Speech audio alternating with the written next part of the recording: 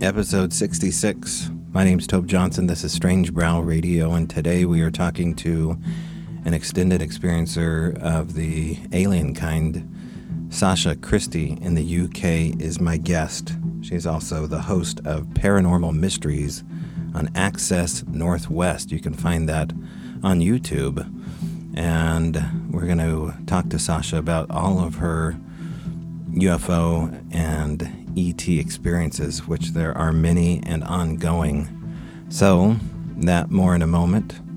But let's go back to a simpler time when my sponsor, Feral by Erin, was right at the end of every breath, as it still is. Feral by Erin, ERYN, at Etsy.com.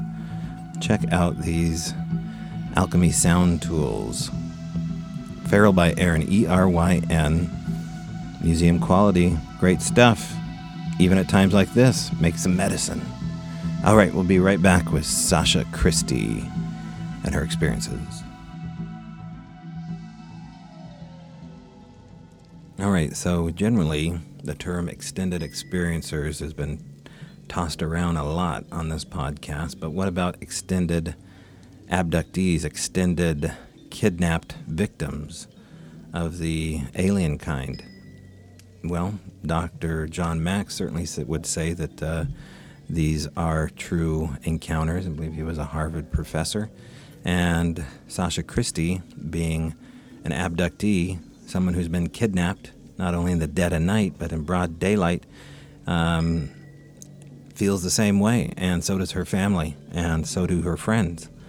So we are going to take a look at Sasha's encounters. And this is a part one of a trilogy of interviews I've done over a period of the last weeks and months. And so enjoy part one of a series of conversations that we have along the way with Sasha Christie in the UK. All right, I have with me today Sasha Christie, all the way in the UK, to be precise. It looks like, is it Liverpool, Christie? Sasha? That's Christie? right. Okay. Yep, I'm in Liverpool, the home of the Beatles. Yes. All right, Ringo. Let's talk. Well, tell everybody a little bit about how this began for you, Sasha, and your story, especially if you can remember it from the beginning. I certainly can. Well, when I was little, I lived in a house that was like 300 years old, little cottage, and it was an original village. It's in the Domesday Book, and our house was like a courtroom, I guess. And we had the stocks in the garden, and the street was at the time called Stocks Rise, which is like a little hill where they had the stocks where they used to put people when they were punishing them. Now, I had a few paranormal experiences in the house, as did my mum. This kind of paranormal theme runs alongside the ET stuff. You don't generally, I've never heard of anybody having anything kind of alien going on in their life without having paranormal. So my earliest memories are of seeing my grandparents walk past me together when I was maybe 10. And my grandma died horribly of cancer, and it took her ages to die. So I knew she was dead. My granddad, he went like that. He was gone. He was a stroke, and he was gone. And because I was so distraught at my grandma's funeral, they wouldn't allow me to go to my granddad's. So I convinced my little self that he wasn't actually dead, that because he was in the Navy and then worked for the MOD police, that he'd had to go on some secret mission, and that he's, and they've had to lie to me. So that was what I was convinced of. And one day I was walking to my great-grandma's on my mum's side, and I just looked up and I saw my grandma and granddad walking past us. They didn't look down at us. They kind of looked at us from the corner of their eye, like the corner of their eye just moved and looked at us. And I could not believe what I was seeing. I turned to my sister and I said, "Did you see that?" And she nodded. Her lips were completely pressed tightly together in fear. We looked behind us and there was nobody there. then another time I looked in the mirror in the very tiny bathroom that we had, and I was I don't know what I was doing as a spooky child. But I was looking in the mirror and I was staring into my own eyes in the dark. Don't know what possessed me to do that. But anyway, I was watching my face change. It changed lots and lots of times until it just stopped dead really suddenly on an old man's face. Obviously, that was quite terrifying. And I ran away and never went in the bathroom in the dark or with the door shut again. And then another time, I remember playing with children in a pinky silver room. Nobody was talking, but we were all doing puzzles. I always had a little bit of a thing for puzzles. My mum would, if she ever saw one that I didn't have, she'd buy it and I would do them. And I can't do them now, but if she gave me a puzzle, I would figure it out within an hour.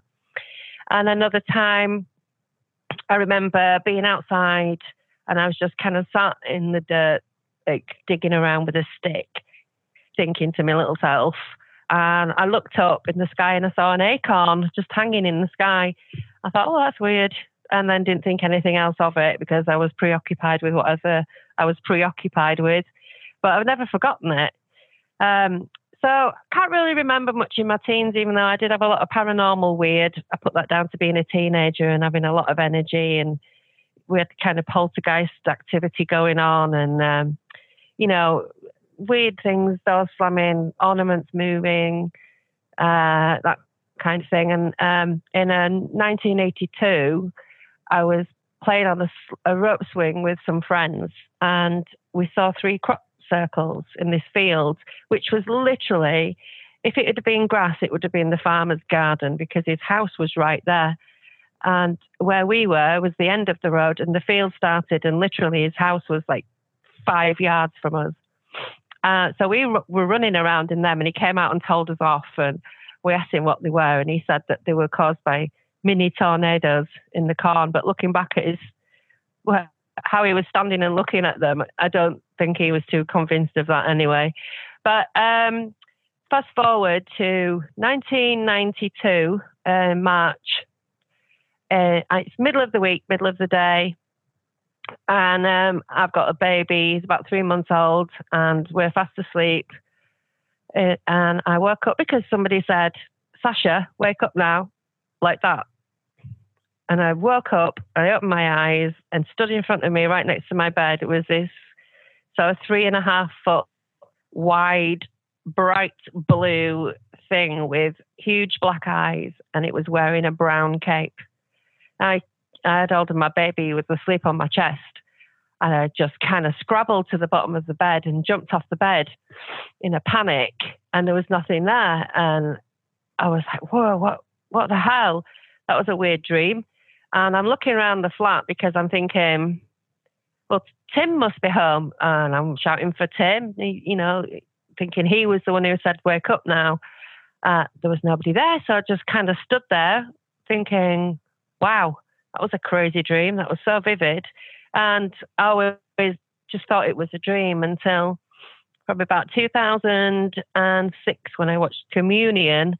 And as soon as I saw the little blue thing peep out from behind that vase on the kitchen table, I was just in bits because I'd realised, obviously, that was not a dream. In 1997, this is the doozy, I went to Wales with my boyfriend at the time, Steve. Now, I took my son with me, who was about 6, and Steve had gone, his uncle, John, was there, and Danya, his sister, and his sister had taken her son. So there were 2 children and 4 adults. Friday night, completely uneventful. We're in a little village called Glenkinniog, and we're staying at a holiday cottage called Cefn Bath. I think that's how you spell it, how you pronounce it, sorry. And on the Saturday night, Steve was out, I don't know, he was downstairs, I was upstairs, I was getting ready to go in the bath, and he started shouting my name, and he sounded really urgent, and the children were down at the bottom of the stairs, and they were like kind of making loud noises. I wasn't sure if something was wrong. So I ran down the stairs thinking there was something going on with the kids. And he's kind of outside with his head in the kitchen door going, come here, come here, come here. So I went out with him and he's going, look at the lights over there. And I'm looking and I can't see anything. We're on the top of a mountain. It's been raining all the time. It stopped raining, but all I can see, for as far as you can see, which I don't know how many miles that is nothing but cloud. And it looked like snow, untouched snow. If somebody had taken the snow and put it on the ceiling, that's what it looked like. And I can't see anything at all. So eventually he pointed me, and I'm looking down his arm, to try and like follow where his finger's pointing to see what he's seeing. And I saw this little flicker and I said, it's lightning. He said, it's not lightning, watch it. So I pinpointed it, so I knew where I was looking, and I kept looking, and then there was nothing. And then it was there again, and then it was gone. And then it was there again, it was gone. And it was moving off to our right, which is kind of from where we were in Snowdonia, 4 miles away from Berwyn, where there was another UFO incident in 1979, I think it was. So this thing's moving off to our right. It's as far away as you can get on the horizon.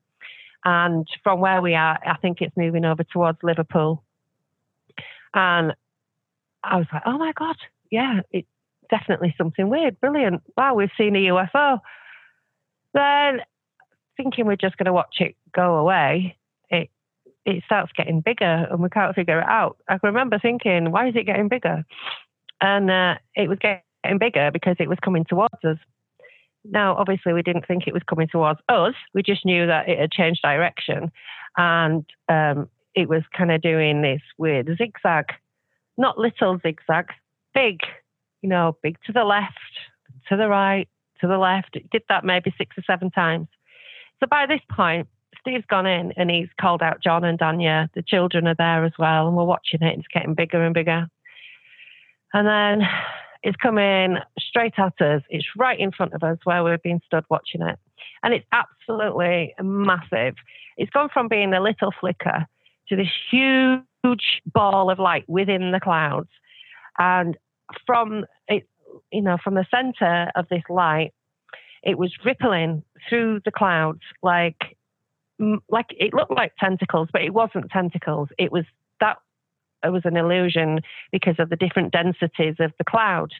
It's like if you could shine a light through a mashed potato and it's all lumpy, you get that kind of effect. So it's obviously pulsing because this ripple it keeps coming out and out and out, and it's sort of a greeny pink and yellowy tinge, and it's so big that to see one end of it to the other, you're looking at 11 o'clock to 2 o'clock. So your head has to turn slightly so that you can see it all. At this point, getting a little bit nervous. We're all milling around the garden, which, it's a long garden. In front of us, there's a field of sheep and, it's that kind of country. There's nothing in front of us other than trees. And the village is down a lane, quite away from where we were, a good sort of 5-minute walk away. And so we're on our own up there. It's as remote as you can get.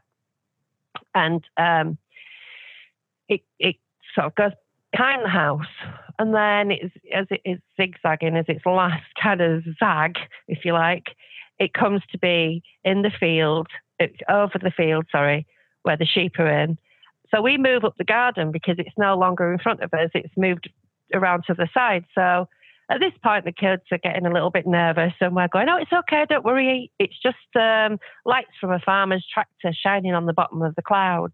We would just say anything to kind of like keep it normal, even though we didn't realize the enormity of the situation. It was kind of like we were that stunned, or we'd been muted in some way. Our behaviour had been altered to not react in a way that you would imagine if you said to somebody, okay, so if this enormous UFO comes to you and it's at least a mile wide, what are you going to do? Oh, I'm going to get in the car. I'm going to run. Oh, I'm going to wait. I'm going to talk to the aliens. Oh, I'm going to call people. I'm going to do this. I'm going to do that.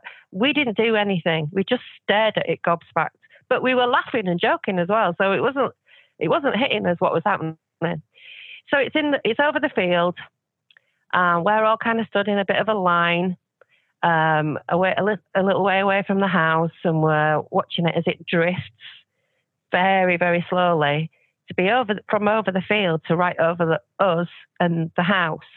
So at this point, what we can see now is a part of a machine which was like a huge central circle of light, and it had, say, 7, maybe, I'm not exactly sure how many, obviously. It was like, the strip lights that you have in offices or shops. It would look like there were 7 of those coming out from the center towards the edges. And there was a little fine other light at the end of those fluorescent strips, which was moving one way, but the fluorescent strips were rotating quite slowly, clockwise, while the other one was going anti-clockwise. So we're all stood underneath this. Everything is covered in this blue light. It's white. The center of this craft is white, but everything it touches is blue. And Steve's kind of stood behind me a little, but to my right and a little back and behind me. Directly behind me, there's like a chicken wire fence about 15, 20 feet away, if that. And he stood at the side of the house, and he's on this plinth, but I think what it was maybe the entrance to the septic tank. I'm not sure. We're actually going back in a couple of weeks, so I will find out what that is. But I am stood looking up, and I look at Danya, who stood on the little wall next to me, and her face is just blue. And then I see this bright orange light that hits the side of the wall in a strobe. So it hits Steve full in the face, does this strobe light. I turn around to see what that was, and right behind me, directly behind me on the floor, was a sphere which was probably about the height of a man. It was glowing, this very dull grey light, on and off every other second. It was slow, it was pulsing, and all this mist or steam or something was coming off it and, sort of spilling out around along the floor and going up in the air and around it. And I went, oh, look, there's another one. And everyone looked at it and went, oh, yeah, and just carried on looking up at this other one. But this is when the children started to get freaked out. My son is tugging on my jumper, and I looked at him and he was absolutely terrified. His face, when your kids are terrified. His eyes were massive. He's like, Mummy, a hand just come through the hedge and touched my foot. It wasn't my imagination. I saw it with my eyes. So instead of looking like I would have done if he'd have said, there's a monster under the bed, I just turned to Steve and I said, oh, the kids are getting scared. And he said, well, come on, let's take them back inside. So, okay, without even a second thought or the realization of what he just said to me impacting my brain, like I was completely unaware of what was going on. I can't even believe that. This is one of the things I get stuck on emotionally, psychologically, is my son told me that a hand had come through the hedge and touched his foot. And I didn't even look. I didn't even think to look. I didn't think anything. I just said, the kids are getting scared. Let's take them in. He said, let's take them back inside.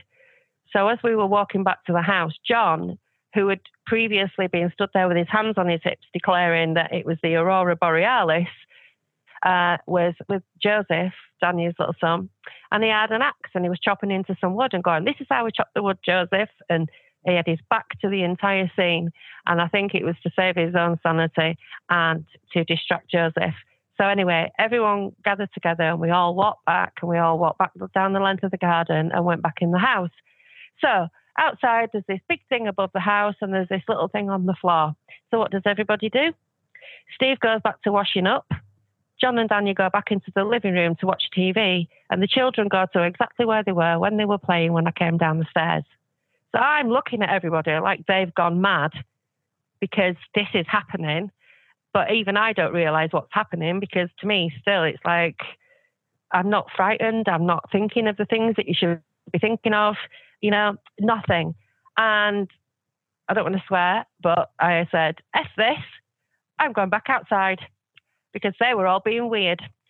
That wasn't weird, was it? Wanting to go back out there by myself. Nobody said, don't go out there on your own. And nobody batted an eyelid.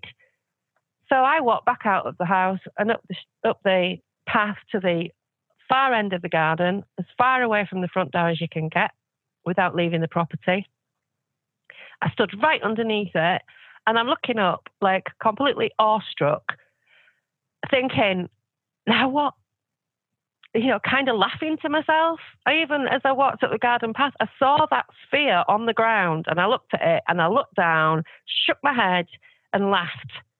Like, it was incredulous laugh. It wasn't, oh my gosh, this is so funny, because it just wasn't hitting home what was going on.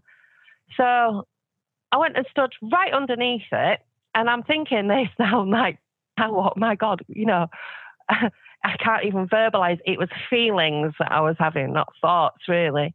And I heard something run behind me and it had 2 feet and it had nothing on its feet because it ran across bare mud and it made a slapping sound. And I never forget that. It was short little fast steps. And it bumped into my back. That fast and hard as it was going past, it actually dragged my clothes with it, whatever it was. I was standing, like I said, I've gone to the furthest part of the property away from the door. I'm standing right next to a wall. So if it kept on running, I should have heard it hit the wall because there was only inches. I was only inches away from it.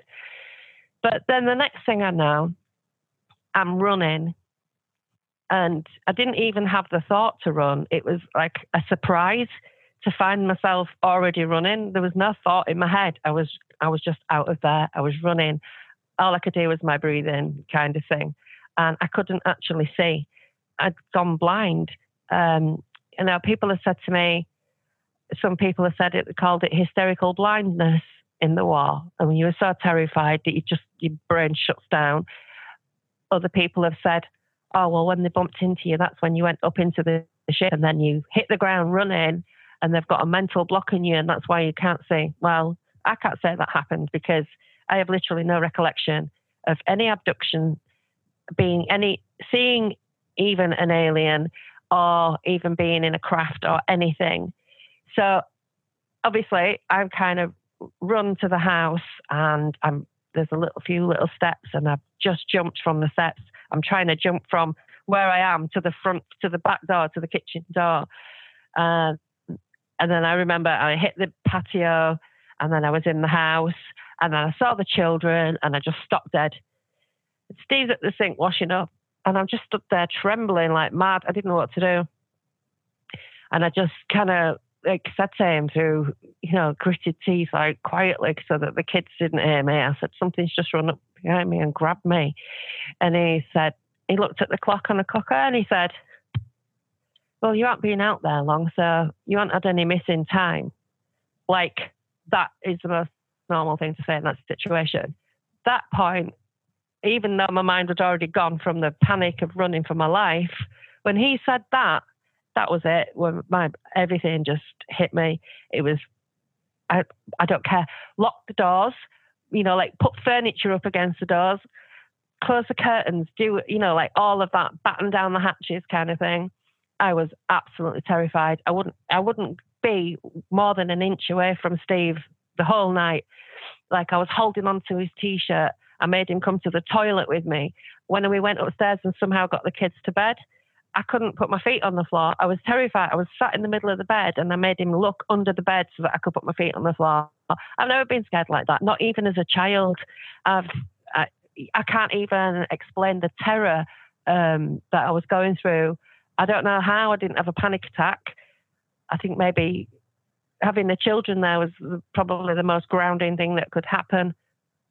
So, we were holed up in the house and Steve looks out of the bedroom window and he just closes the curtains and doesn't say anything. So I know it's still out there. Somehow we go to sleep. Don't know how we all went to sleep after that. I have no recollection after a certain point. It's just boom, gone. Nothing, blackness. Anytime I try and think of it, it's like hitting a brick wall. All I can remember is everything that I've told you and nothing else. We tried hypnosis recently. I said, if we both do it, we should have, there should be some correlation in whatever we say. This is 23 years ago, this happened in 1997, and I've never wanted to do hypnosis because I was terrified of finding out that something else did happen. And after that, and maybe a year after, me and Steve split up. We didn't see each other again, not for 13 years. And we found each other through Facebook. And he rang me. He was living in Spain. I had tried to find them, but I couldn't. They were both living in Spain with Steve and Danya. Sorry, just get a drink of water. And so we talked for the first time, and I was hoping he was going to say, oh, no, it wasn't that bad. You've over-exaggerated it in your mind. No, it wasn't this, it was that, and he was going to tell me that it was something that it was easy to live with. And he was like, yep, that's exactly what I remember. He told me how what he remembers. Then, it was exactly the same, although he can't remember the sphere. And I said, well, that's funny because you were the one who got the full strobe in the face. Now, his sister Danya, after the next day, we were all screaming at each other. Everyone was in a maxed out stress state. Danya was bent over screaming at me. John was being horrible to me. It was like everything had gone on was my fault. We're looking back at it, it's just how it felt like something in both of them. Why they came at me, I have no idea. But it was a horrible day. Steve and I decided to leave my son with them, and then they went out and did whatever they did. And we went out for a walk. Now we went out, we walked all the way down to the village. We walked to the pub, stupidly asked somebody if they'd ever seen any lights in the sky. They told us where we could go pick magic mushrooms, so it was like, okay, great. Let's not say anything else. So we just carried on walking, and Steve can remember where we went, but I can't.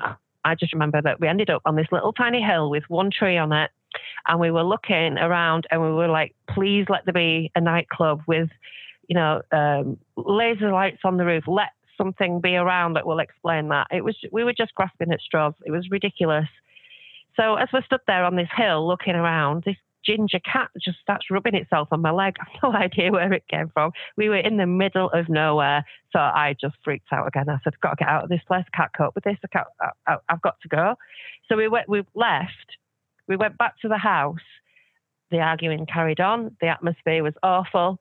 So Steve, he booked some tickets with a coach and he booked a taxi and we went to bed, but we got up really early. And me, my son and Steve, we sneaked off. We got a taxi, got up to Wrexham, which was the nearest town. And then we got a coach from Wrexham back to Leeds where we lived. And we just didn't say anything. So a little while later, after speaking to Steve, 13 years later, Danya, I see her, we talk about what we saw. She remembers the sphere. She remembers everything being the same. But when they came to leave the next day, they couldn't because John's car wouldn't start. They had to stay an extra night. And she said that it was like one of the worst nights of her life. She was absolutely petrified. I couldn't have stayed there another minute, never mind another day. If we hadn't have run away and we'd have stayed and found out the car didn't work, I think I'd have gone completely stark raving, needing a rubber bus, kind of, mad, because I just couldn't take it anymore. It was like, I can't even describe the anxiety.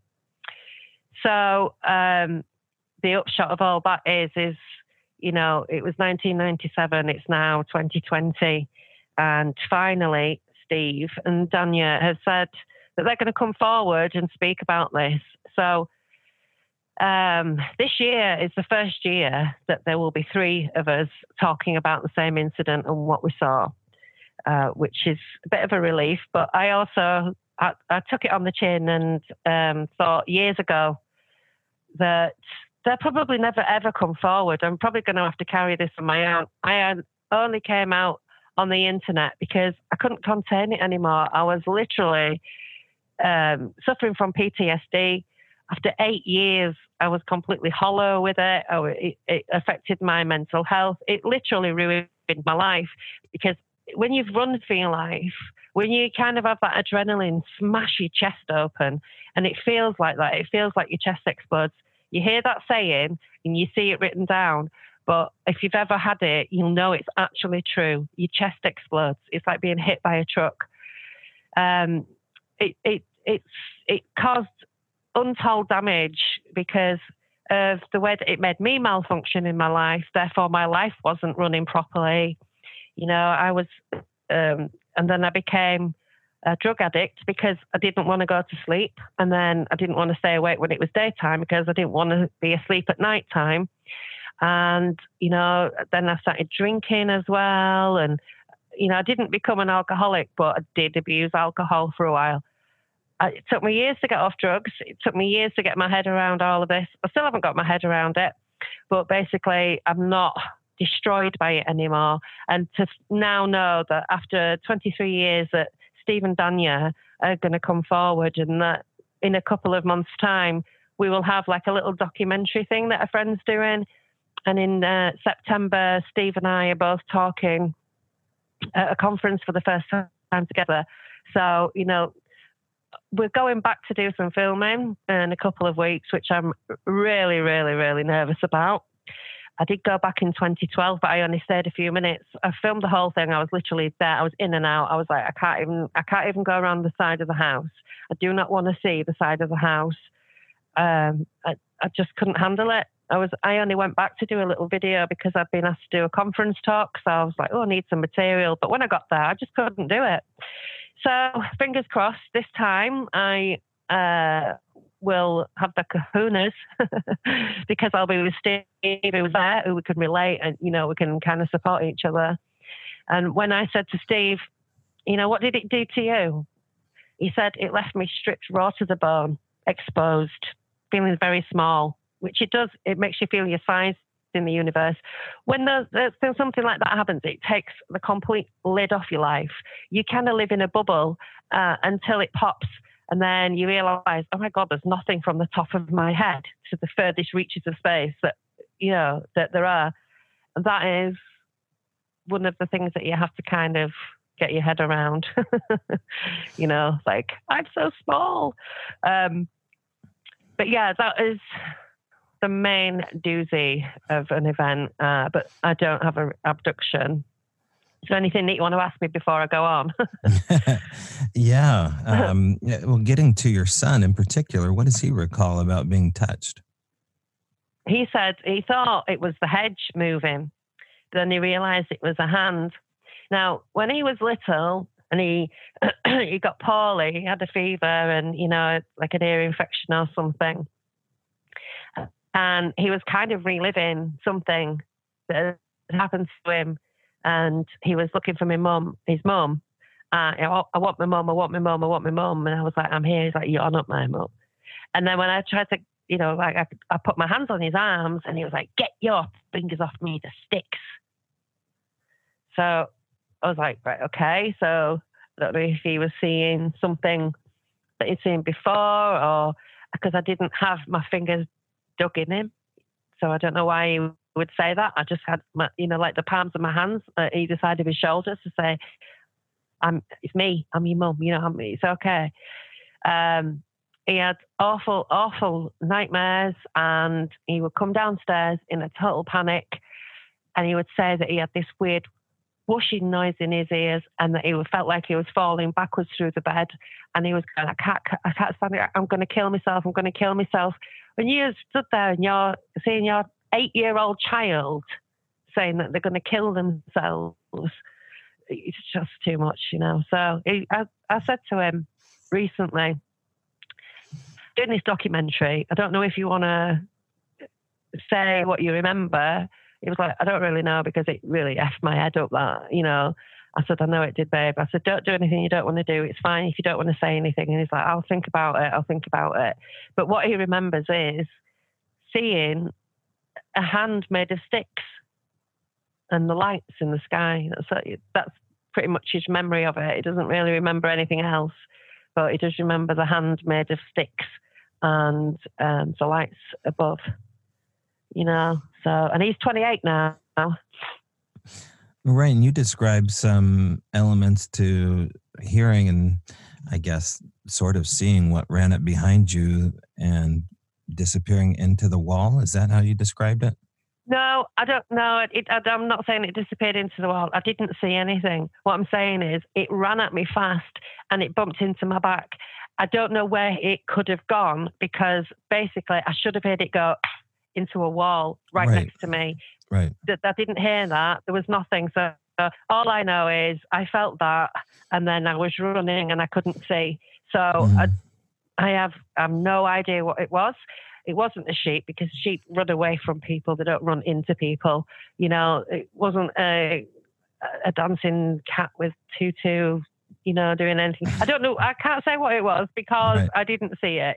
But I have my suspicions, you know, and obviously when my son's saying that he saw a hand, we know that the grey's hands are very long and spindly. So I assume that that's what was going on. But I have absolutely no recollection, so I'm not going to lie and I'm not going to make it into something that it's not because it's dramatic enough as it is anyway. But was there any familiarity with any of this, Sasha, and witnessing what you saw? Was there a part of you that kind of knew at your core that you were an experiencer? Because you're describing yourself as an early age experiencer, from the acorn floating to witnessing the communion and seeing things. But I didn't see myself as that because it was just random things that had happened to random weird. When my mum was like, "Oh, that's a bit weird," we always like, "Oh, it's a bit weird," and then you'd forget about it. You know, I didn't think of things in those terms. I didn't even know what that was. Well, what do you think's going on with this? What do you think's going on with their ability to kind of paralyze your normal reaction? I mean, you described so many scenarios where your normal reactions were stilted and these other reactions were kind of inserted to you. Have you moved any closer onto what that is?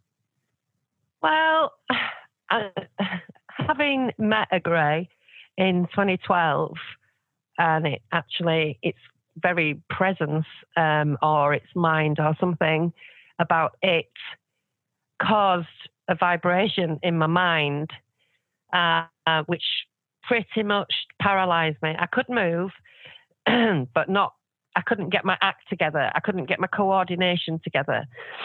And, trying to sit up or trying to grab something to pull myself up, trying to get my legs to grip the bed so I can sit up, that kind of thing. Nothing was happening. My coordination was completely debilitated by this thing.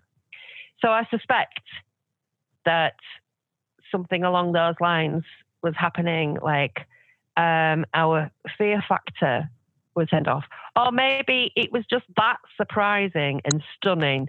Nobody was reacting because it was overwhelming in an awesome kind of way. But now there's something that Steve said happened, that he went upstairs to the toilet, and he said, which is weird because this is February and it's cold, there was a fly in the bathroom and it was on the bath. So he said he's on the loo and there's a fly in the bath, and flies take off backwards. So you go anywhere near the front of a fly, it's just gone. He pushed it with his finger, he pushed it back and it walked back towards him. And he pushed it back and it walked back towards him. And he did it again. He said he did this 3 times. Now, like I say, flies take off backwards. Why didn't it just fly off? And also, the sheep in the field were all lying down. So sheep are very skittish and they make a racket when something's going on. Same as cows. There weren't any cows around, but, animals, like farm animals, easily freaked out, and they let you know they're freaked out. They were completely silent and they were lying down. So in retrospect, we can assume or wonder if there was something about the craft that it was emitting, that was maybe even the sphere on the ground that was causing it. I have no idea. Nothing was behaving, and no life was behaving as it should have done. So the sheep weren't running around, which is why I know that it wouldn't have been a sheep that had got somehow into the garden and then decided to run at me and headbutt me, in the back. So I guess something subdued us in a way. Mm-hmm. I don't know how.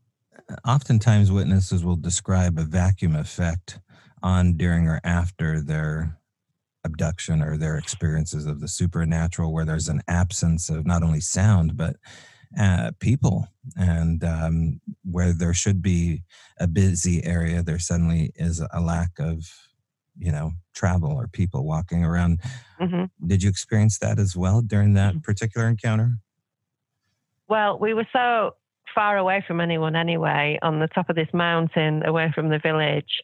And I don't recall any kind of like noticing at the time, any kind of static or any kind of muting of the noise around us, because it was kind of still anyway. There wasn't any wind. It wasn't raining. There was nothing. I didn't notice any sort of that vacuum effect or the Oz factor, I think is one of our British what do you call Jenny it? The Oz factor? That's Jenny Randall's one of our old, like old school British researchers who's still on the scene now. Not so much, but that was a term that she came up with. Yeah. Oh, I love I tend to agree, but I don't recall noticing anything being weird about sounds or whatever. Like, I know some people say it's like when you go out and it's snowed and everything's kind of dull. Mm-hmm. That's kind of how but I don't remember noticing that, to be fair. And so your experiences doing regressions, looking, into those moments where time may be missing, did you come away with anything, and are you still trying to pursue that angle? No, I didn't. I tried it. Somebody tried years ago to hypnotize me, but I really didn't want to be hypnotized. And this second time I thought, no, I'm with Steve. We're together. He was in one room, I was in another. But we were in like a busy hotel, and somebody came in the room. I had the door. I just couldn't relax. I didn't know the people. I didn't feel safe. I think if I was somebody that I trusted who was a hypnotist, maybe I might be able to relax, but I just couldn't. I just started talking. She would just say, talk and see what comes out. And basically everything that I've just said to you now, in the same way, it was just recall that I already have. There was nothing, but like I say, I wasn't relaxed. I didn't feel safe. And to go back to that, I would have to feel absolutely safe, because I ran for my life. It was probably the most terrifying moment that I hope I'll ever have. So I just couldn't relax. So no, it didn't happen. But it would be an interesting experiment. Right, yeah, moving forward. Yeah. Now, after 2007, things progress. You start to get answers after 2007 with some... No, I got more and more questions because something else happened. Now, I didn't talk to anyone until 2005, which was like 8 years after the fact. I went on a forum called UFO Magazine and the Weird Wide Web. I went on that forum and I'd broken my knee. I'd ruptured my knee so badly. I've had to have several operations on it. And I couldn't work. I was a chef. You need your legs to work when you're a chef. So I was at home all the time. I was absolutely out of my mind with boredom. So I bought a computer and I thought, I don't even know what to do. What do I do now? So I thought, UFOs, let's have a look, because of what got on, and it was really eating me up. And I saw this forum and I looked at all the posts, and everyone seemed very nice. I had no idea what the internet was like at all. Green as a cabbage. So I put a little miniature version of what had happened, and I got some really nice responses from people. So I started talking to them. I started talking a lot. Then I couldn't shut up. And I ended up running this forum because I was just like, blah, blah, blah, blah, blah, blah, all the time, like emptying myself full, asking questions and reading all this stuff and thinking that I knew what was going on and thinking I knew it was all benevolent. And people were saying, oh, you'll have a chip in your nose, you'll have one in your toes, you'll have one in the back of your head, in your spine, and blah, blah. And I believed all this stuff. So I filled up with all of this rubbish that I didn't know was true, but people were telling me it was. So I thought, oh, the internet must know. So I believed all this crap. And then, well, it's not all crap, but it's not necessarily happened to me. Do you know what I mean? You can't say, oh, well, you were abducted and this did happen to you and that happened and now you have all this stuff inside you. And, you know, I don't know that. So I've gone back to basics, basically, after filling myself up on nonsense. So, sorry, I've forgotten what I was going to say then. So, all right. In 2005, I went to a conference and it was a Great British UFO show. And it was the first one after the UFO magazine conferences had shut down because the editor of the largest UFO magazine we had, Graham Birdsall, he died. So that folded, end of. And the other editor, Russ Callahan, he was having another go. So he created the Great British UFO Show and another magazine called UFO Data. So I went to the UFO show and I'm listening to this guy up there, Jason Andrews, talk about his abductions, talking about how he used to disappear as a baby and all these other things. And I was like, oh my God, my mum told me that. I used to disappear as a baby. They used to ransack the house looking for me. And they'd find me in a cupboard under blankets with the door shut. And this is at 18 months old. So I don't know what I was doing. It might have been completely mundane. It might have been me being a little monkey. But I'm listening to this guy saying this and I'm putting two and two together. I might be making 4. I might be making 5. I have no idea. So, but I'm realizing that actually his life has mirrored mine in quite a few ways. Except I don't know about the aliens. And, you know, I've heard about these little blue things now. You know, I'd seen one myself in 1992, like I said. So I made friends with this guy and his wife and his mum. They were all there. Lovely, lovely people. Still friends with them now. I met some other people. I thought, oh, this is great. These people are brilliant. I love this. I feel welcomed. I don't feel insane anymore. I can talk about it. I was so relieved. The following year, this Jason is speaking at another conference. And this is now 2006. So I got to this conference listening to him talk. And I've gone with another friend that I've met on the forum. But anyway, we went together. And one of the things that Jason says is that he's a reptilian abductee and he allowed the reptilians in their energy form to travel inside him to experience everything that he was experiencing. I was like, don't know if I believe that. You know what I mean? Not sure if I can go that far. But anyway, he said that. It's in his book. I read his book. I read the print off the book. And I'm sat about 10 feet away from him at the front of the, you know, it's just a room full of chairs. It's not an auditorium or anything. So I'm on the front row, about 10, 12 feet away from him. And he's at his microphone and he's talking about what's going on. And I'm like looking at him. And like I say, at this point, I'm still cabbage looking, very green. And everything's mystical, everything's spiritual, everything's fabulous. So I'm looking at him and I'm seeing this blue around him. And I thought, oh my God, I'm seeing an aura, you know. And I think back to, oh my God, Sash. Anyway, so I'm watching this pulsing blue around him. And I'm thinking, wow, I finally, because I've been trying to do this, you see, I've been reading all these books and trying to get with the program. And after a little while, I thought, hey, it's not around him anymore. It's stood behind him. So there's this blue shadow man thing, like spiky around the edges, and dark blue, but see-through. And then I'm looking, and then I think, what is that? There's something in front of it. So there's another one, and it's come out of the blue one, and it's like silver. Well, no, it's not. It was all see-through, but it had like little glitter sparkles in it. So that's all I can describe it. Like sparkly. Not the big blue thing, but the little grey thing was sort of sparkly. And it was completely see-through. Not really any features. Sort of a little bit darker where there might have been eyes in the big tall blue thing.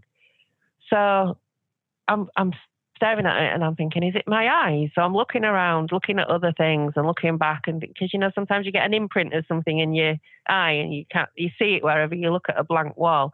So I was kind of seeing if that was going on, and it wasn't. They were there.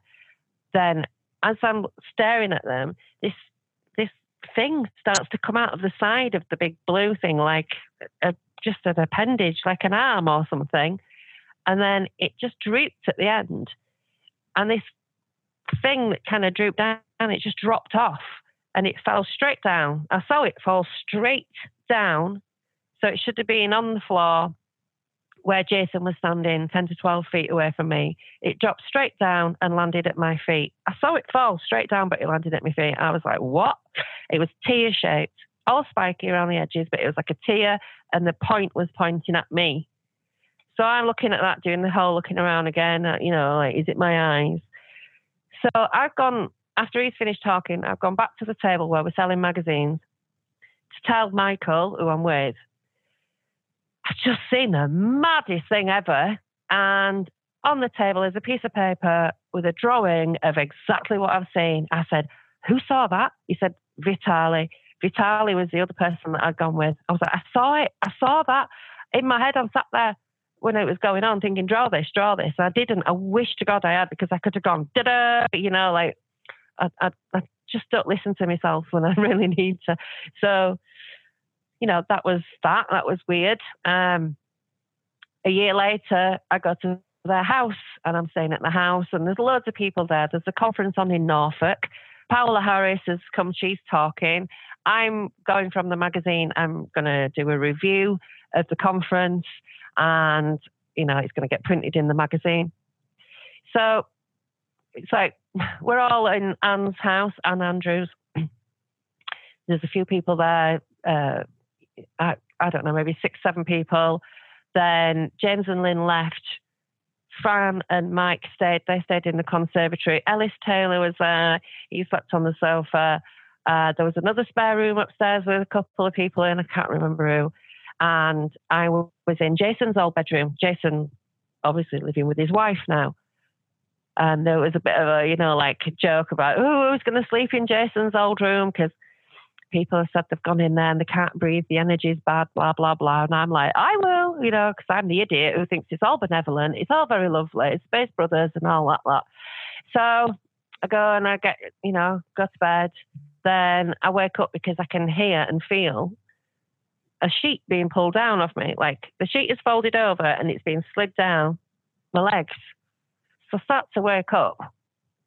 I had a quilt on, so that sheet, I've no idea where that came from, but that happened. I felt that it was what woke me up. And as soon as I started to wake up, this sheet of rubber or something came over the top half of my body, over my mouth, over my face. It took all the air out of my lungs. Now I'm kicking and carrying on. My legs are the only thing that's free and the only thing that I can move. And obviously, as I said, I'd ruptured my knee. So the pain was absolutely startling because obviously I've been very careful. I was always very careful. I had no ligament, missing. At that point, I hadn't had a full reconstruction. So, I'm kicking, I could feel the pain.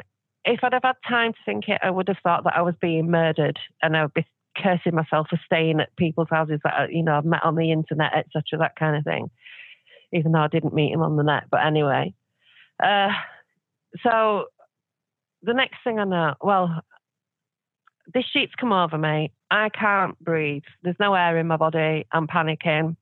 Then I feel my skin go cold, but then I feel it go deeper into my skin. I actually felt everything in me freeze. I felt my heart freeze. I can't tell you how that is. It's this, I can still remember it. So then the next thing I know, something's flashed at the rubbery, whatever it is, at my mouth, and I'm taking a big of breath. So then I'm sat in there. Now hold it right here, Sasha. This is so reminiscent of the Fire in the Sky scene when Travis Walton is taken. No, that didn't actually happen. No, that didn't happen to Travis. Right. But it happened in Phil. Right. Which is so interesting. The fact that you're describing something that he said didn't happen. Yeah, that was in the film. That was like what they call artistic license, and Right. making it look more dramatic. Right. Yeah, I'd never heard Travis. this description before, and I certainly never saw anything like that before the movie. So go on. I want to hear the rest. So the next thing I know is I'm in like a dentist chair. My left arm is out and it's on a thin, tall steel table which has a blue cloth on it. So it's just like, a normal earthly surgery kind of situation we've got going on here.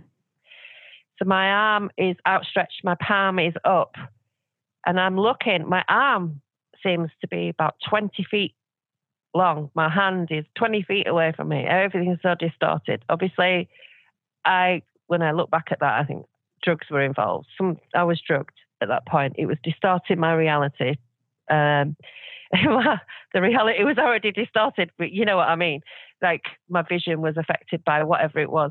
So I'm in this dentist chair. I've got my arm out and my right arm is up. And I'm trying to move. I'm trying to get up. I'm trying to get out of this chair. And in my mind, I don't really know what's going on. And I'm thinking, and I'm trying to speak and I can't speak. I'm trying to say, help me. I'm trying to shout, help me, but I can't even get a whisper of it out. I can hardly even move my lips. It's like a very weak whisper coming out. But I was trying to get up at the same time. My brain goes, just stop trying to get up and just shout. Just concentrate on shouting because you're in a house full of people. Someone will hear you and they will come. This is my brain trying to rationalize what's going on. So I can stop moving. And then I said, help me, got louder and louder. In the end, I shouted, help me at the top of my voice. I don't really remember much after that. But as I was sat there, I'll tell you what I can see. So I've got my arm on this steel table with the blue cloth, and I can feel needles in the ends of my fingers, like a typewriter, like an old-fashioned typewriter. So if you imagine somebody's got my hand in one of them and it's all made of needles and they're tapping on the keys really quickly. So there's needles bouncing up and down on my fingertips. And I look and I see this black hairy ball of just hair, longish black hair. And I think it's a dog at first, a little dog. It doesn't really look like a dog because it's literally like a ball. And it's got black eyes. It's got a black mouth. Everything about it is black, but I can see that it's got eyes and a mouth. Weirdly, in the UK, we had some insurance, it's called, and there's a little creature in the back of the car, and it's called nagging doubt. And it's making you feel guilty about not having any insurance or not having the right insurance and all the rest of it. So you can always see this thing in the mirror, in the rearview mirror. And it's there, reminding this person. And it's actually so close. It's a little bit cartoony, but so close to what I actually saw. It freaked me out. It makes me wonder, they know that these things are about. It makes me wonder if adverts are actually tailored for aliens sometimes, and I see things that I've seen and I think, how do they know that exists? How do they know that? It's so close. But anyway, tangent. This thing's chewing on my fingers and so obviously I'm thinking this needly thing is its teeth, but I don't think that's what was going on.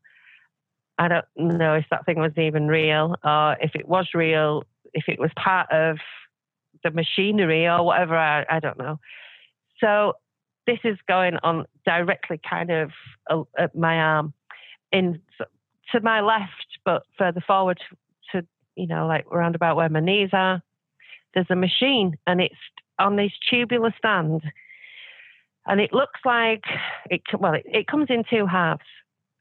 The top half fits in the bottom half. It's a big square white machine and it's got a glass panel on it and it's got a line through it. And then in the thing behind the glass, you can see that a graph is being plotted, being marked out. So I'm hooked up to this machine. It's plotting something. In retrospect, I hate saying this. In retrospect, I think it was testing nerve function. I think that's what the needles were, the tiny needles drumming on my fingertips on my left hand. My right hand was up in the air I couldn't really turn my head to the right, so I couldn't really see. I could just I just knew it was there and up in the air, basically.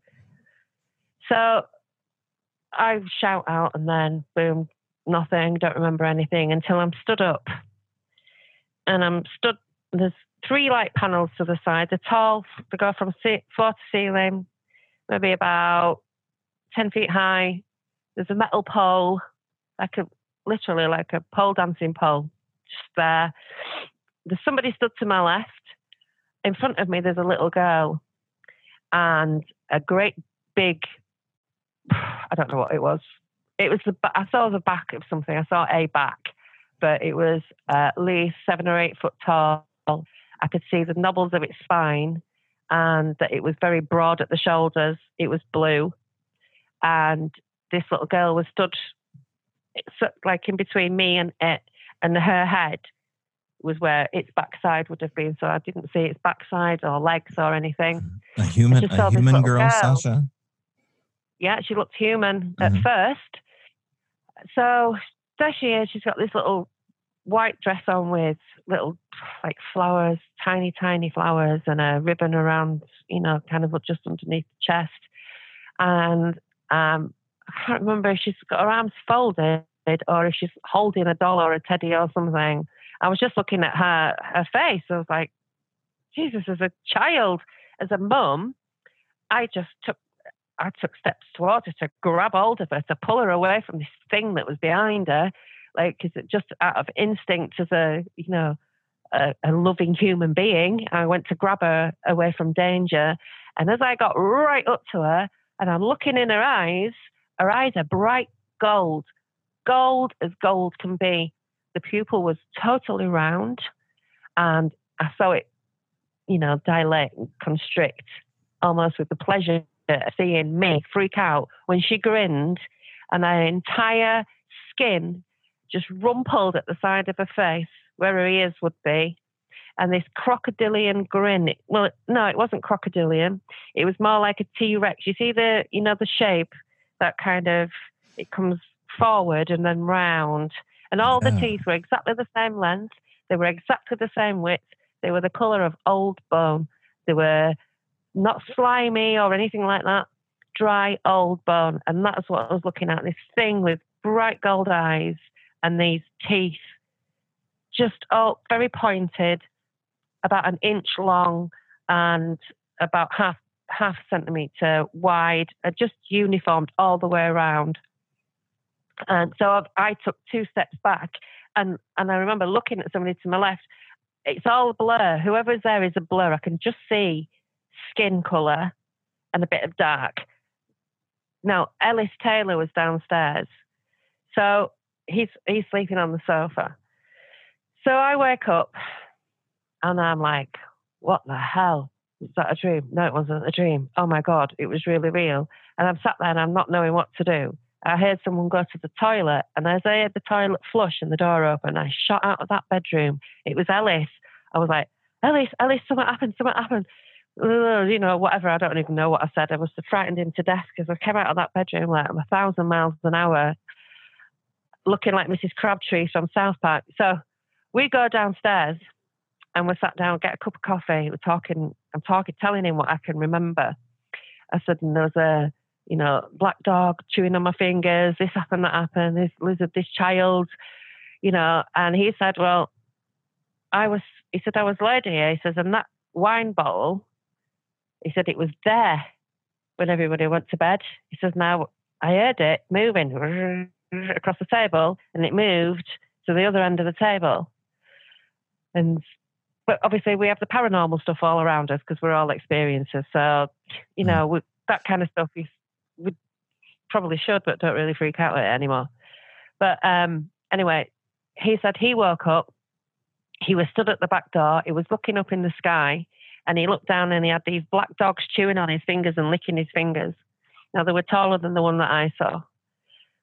But I've forgotten was it the next day? This is a difficult bit. I can't remember if it happened the day before or the next day, when everyone's outside and I'm looking at the floor. I don't smoke smoke anymore, but I was a smoker back then, and everyone else was outside. We were all having a cig. And I'm just looking down, and this bird lands on the floor in front of me like it's, like when they've hit a window. Right. So I was like, what the hell? And they all went, whoa, whoa, whoa, like that. I was like, what? They said that bird hit nothing. It was just flying, and it hit nothing, and it fell on the floor in front of you. Like something was invisible, but there was a wall that it hit above our heads. All right, that was part 1 of my interview with Sasha Christie, and it's about ready to get really interesting. And there's a part 3, and we will air most of part 3 as one of our regular episodes. So part 1, part 2, and part 3 with her friend Paula, who happens to be an extended experiencer. But that's down the road. We'll explain that later to you as well. Also, if you have an experience or a story, I've got some good emails lately from Sasquatch witnesses, including with some really interesting photos. Get a hold of me at strangebrowradio@gmail.com, and I'd love to talk to you, anonymous or otherwise. Also, don't forget this week, coming up on March 28th from 10 to 1 p.m. Pacific Standard Time. StrangeBrowRadio.com is where you go to get a free ticket for our Skinwalker Ranch conversation with John B. Alexander and Tom Powell, talking about portals and Sasquatch. Michelle Freed will also be there, remote viewer extraordinaire and producer of Midnight in the Desert, and myself. So we got rid of about 100 tickets. Let's get rid of some more at StrangeBrowRadio.com. Go right to the link. Get your ticket now. Free, free, free. That's it. Leave a 5-star review. Be cool like that, why don't you? And we will talk to you next week or sooner. Be safe. Wash your hands. And if not, I will see you in the trees.